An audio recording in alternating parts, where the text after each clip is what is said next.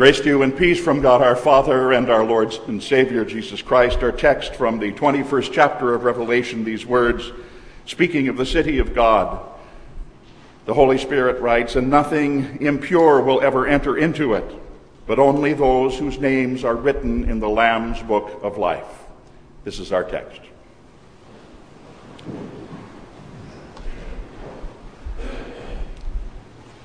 Dear friends in our Lord Jesus,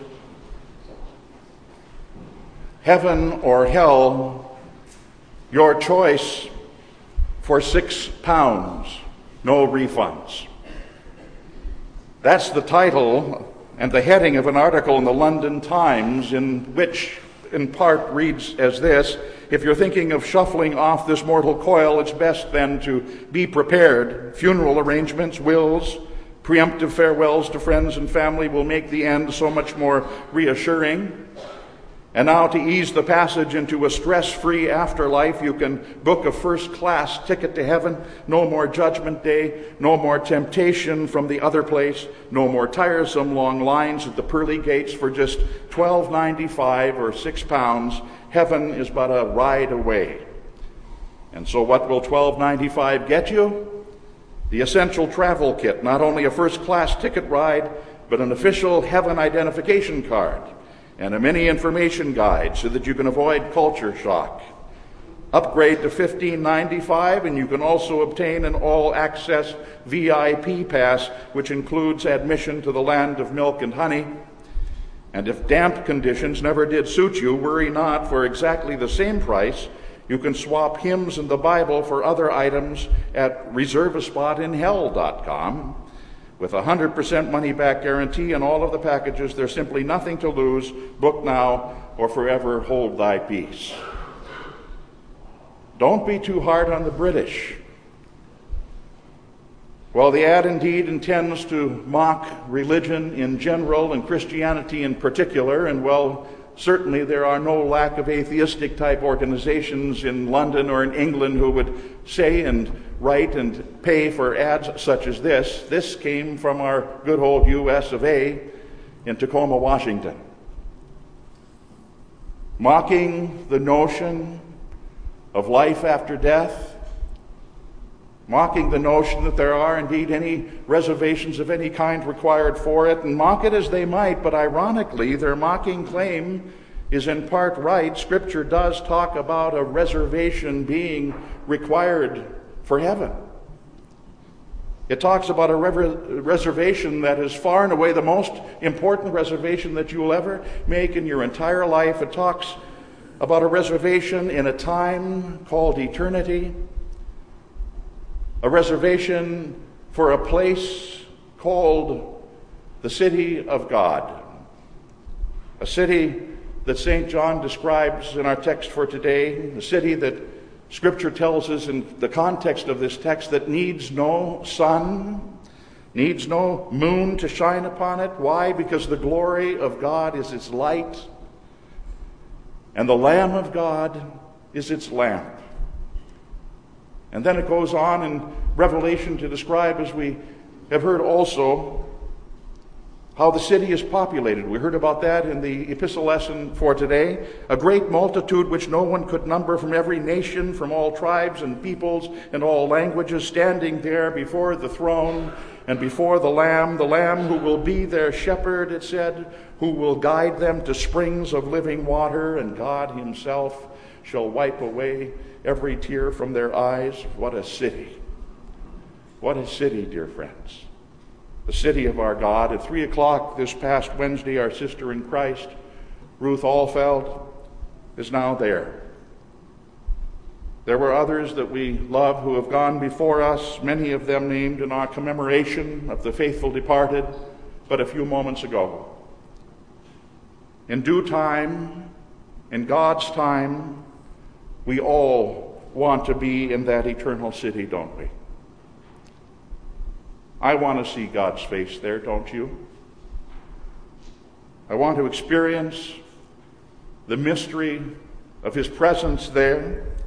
Its warmth, as Scripture describes it, in the eternal light that emanates from his face and warms his people as he wipes away every tear from their eyes, don't you? I want to know all that God intends for his eternity to be for me and for mine, for you and for yours, and to sit and to stand and to live again and to love again with family and friends in the faith who have gone there before us, don't you? In due time, in God's time, don't you want to experience all of the humanly unimaginable and inexplicable things that his unlimited energy has created there for you to be able to enjoy? I want that for me and for mine, don't you?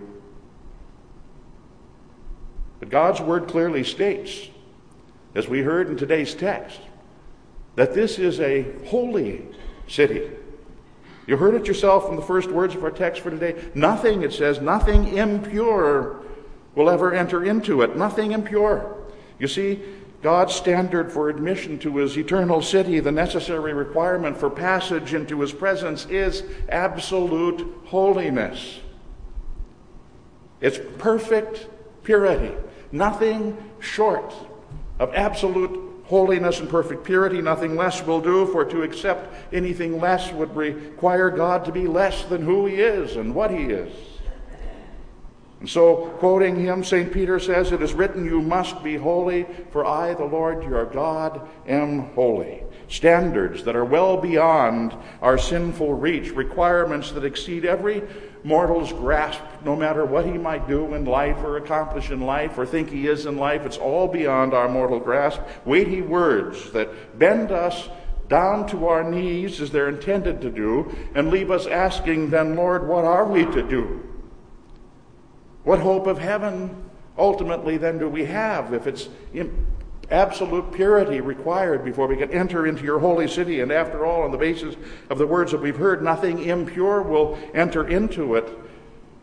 And here I am, as Isaiah was, a man of unclean lips, standing among a people of unclean lips. And we wonder, how can we possibly stand then and be in the presence of the Almighty eternally, enjoying all of those things that he has prepared? Our sinful nature alone, setting aside all of our sinful deeds and thought and word and deed. Just our sinful nature alone, because I was brought forth in iniquity, and sin did my mother conceive me, my sinful nature alone would exclude me and you also from entrance. And then add to it the sinful things that we have repeatedly thought in the course of our lives, the sinful deeds that we have done to hurt one another. And add to that, at life's end, all of the good that we had the opportunity to do in life and we never did do for one selfish reason or the other. And you add that up any way that you want to. And you sum it up any way that you can, and the universal mathematics of it all makes it painfully clear to us. It leaves us all coming up far, far short of the glory of God. It doesn't take a master mathematician to conclude with St. Paul, all have sinned and fallen short of the glory of God. And do you know what that means? It means that left to ourselves, we're left out. Left to ourselves, you are left out. It means that left to ourselves, we have no reservation. But thank God, he did not leave us to ourselves. God has not left us to ourselves at all. Indeed, as a Lutheran theologian, Johannes Quenstedt, so beautifully put it 100 years after Luther died, Quenstedt put it this way. He said, "This is the love of God. Rather than banish men eternally from heaven, he removed himself from heaven, clothed himself with flesh, became the creature of a creature, and enclosed himself in the womb of the Virgin, and was wrapped in rags and laid in hay and housed in a barn." Nor does his love stop there, Quenstedt says, but after a life spent in poverty and adversities, this love drives Christ to the ground on Olivet, and it binds him in chains, and it delivers him to jailers, and it cuts him with a lash, and it crowns him with thorns, and it fastens him with nails to the cross, and it gives him to drink of the eternal cup of bitterness.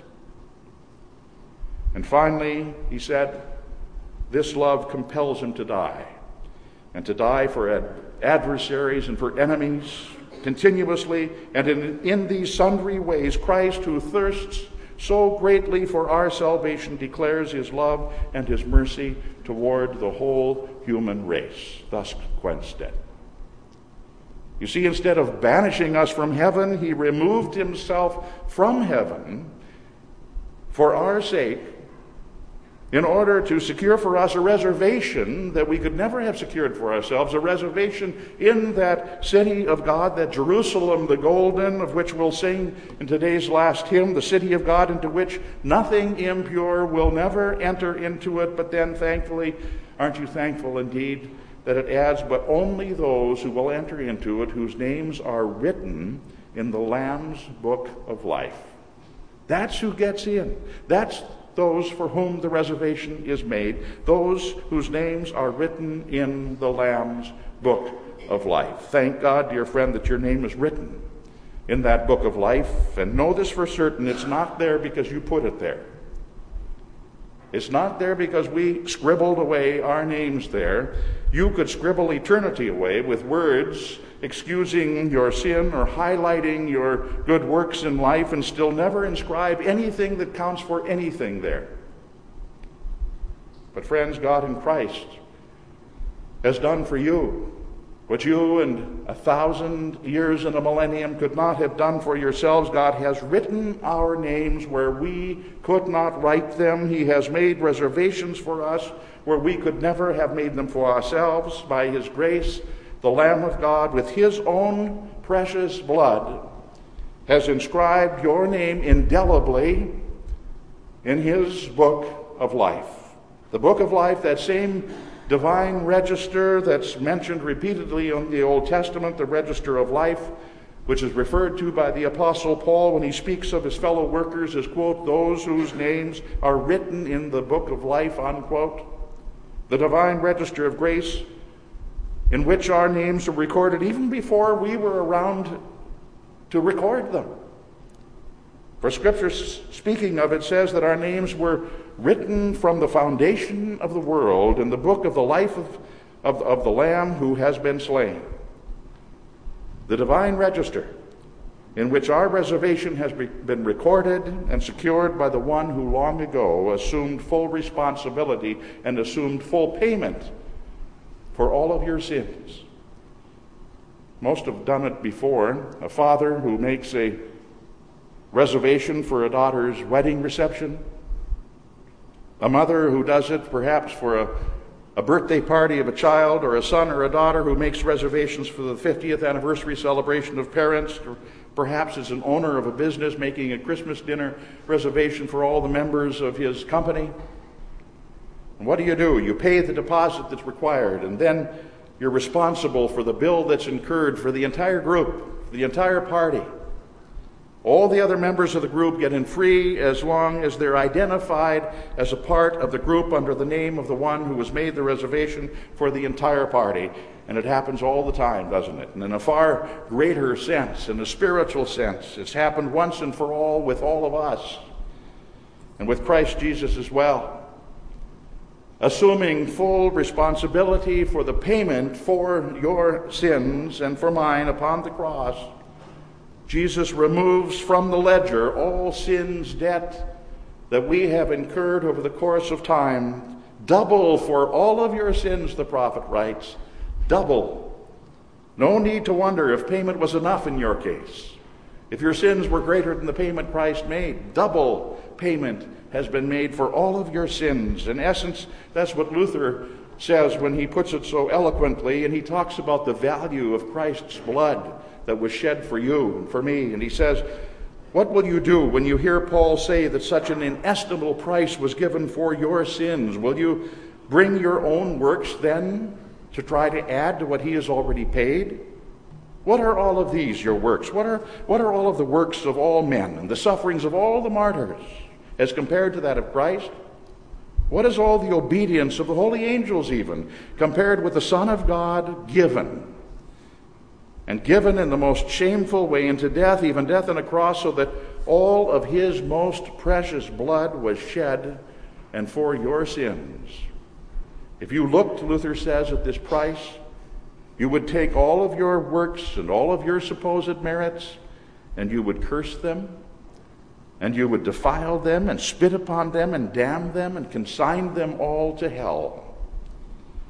Therefore, it is an intolerable and a horrible blasphemy to think up some work by which you presume to placate God, when you see that he cannot be placated, except by this immense, infinite price, the death and the blood of his only begotten Son. One drop, which is more precious than all of creation. His blood, Christ's, pays the price for your reservation. And his perfect life, St. Paul says, qualifies us to share in the inheritance of his saints in light. You see, the reservation's already been made. So simply fix your eyes upon Jesus, the author and the perfecter of your faith, who made that reservation for you, who paid that reservation for you, who says to you, in my Father's house are many mansions. If it were not so, I would have told you, but I go to prepare a place for you, that where I am, there you may be also. He's gone there, and he wants us there, and by his grace and through his means of grace, he's going to get us there. What does Scripture say? He who began a good work in you, namely your salvation, is going to bring it to completion in the day of our Lord Jesus Christ. And how does he do it? How does he do it? So invisibly and so quietly, he comes to us now and he makes us his own through holy baptism, wherein he places his name upon us and makes us part of the group, even as all mankind was paid for by his reserving sin. Placing his name upon us, as we've seen him do to so many of our children over the course of time, in order that we then in his name might be able to gain entrance into the eternal and holy city of God. And that's why even now, he comes to us still, right here, receiving, as you do this morning, his very body and his blood in consecrated bread and wine. He secures us in the faith, and he prepares us, soul and body, for the place reserved for you at the table of the Lord of the feasts. My reservation, you can say with absolute certainty, has been made. Made for me by Jesus Christ, indelibly inscribed and etched in the book of life by the blood of the Lamb. And there's nothing, absolutely nothing in all of heaven, upon all of earth, or in hell itself, absolutely nothing that can erase what he has already done for me. His word to you is that good. His word is that good. It cannot be reversed. It cannot be undone. Hear Luther one more time on this All Saints' Day, when he speaks of what that word has already accomplished in you, his people. For the word of God, he says, is the sanctuary above all sanctuaries, yea, the only one which we Christians know and have. For though we had the bones of all the saints, or all holy and consecrated garments upon a heap somewhere, still that would help us nothing. For all that is a dead thing, which can sanctify nobody and can make nobody holy. But God's word is the treasure that sanctifies everything and makes it holy, and by which even all of the saints themselves were sanctified. At whatever hour then, at whatever hour God's word is taught, God's word is preached, God's word is heard, read, or meditated upon, then there, that person, that day, that work are sanctified thereby, not because of the external work, but because of the word which makes saints of us all. All Saints' Day is indeed the day to celebrate the grace of God in the lives of those who have gone in the faith before us. It is indeed their day.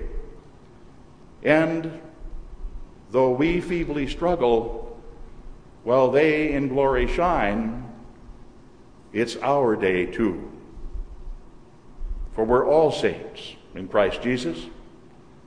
In the name of the Father, and of the Son, and of the Holy Spirit. Amen.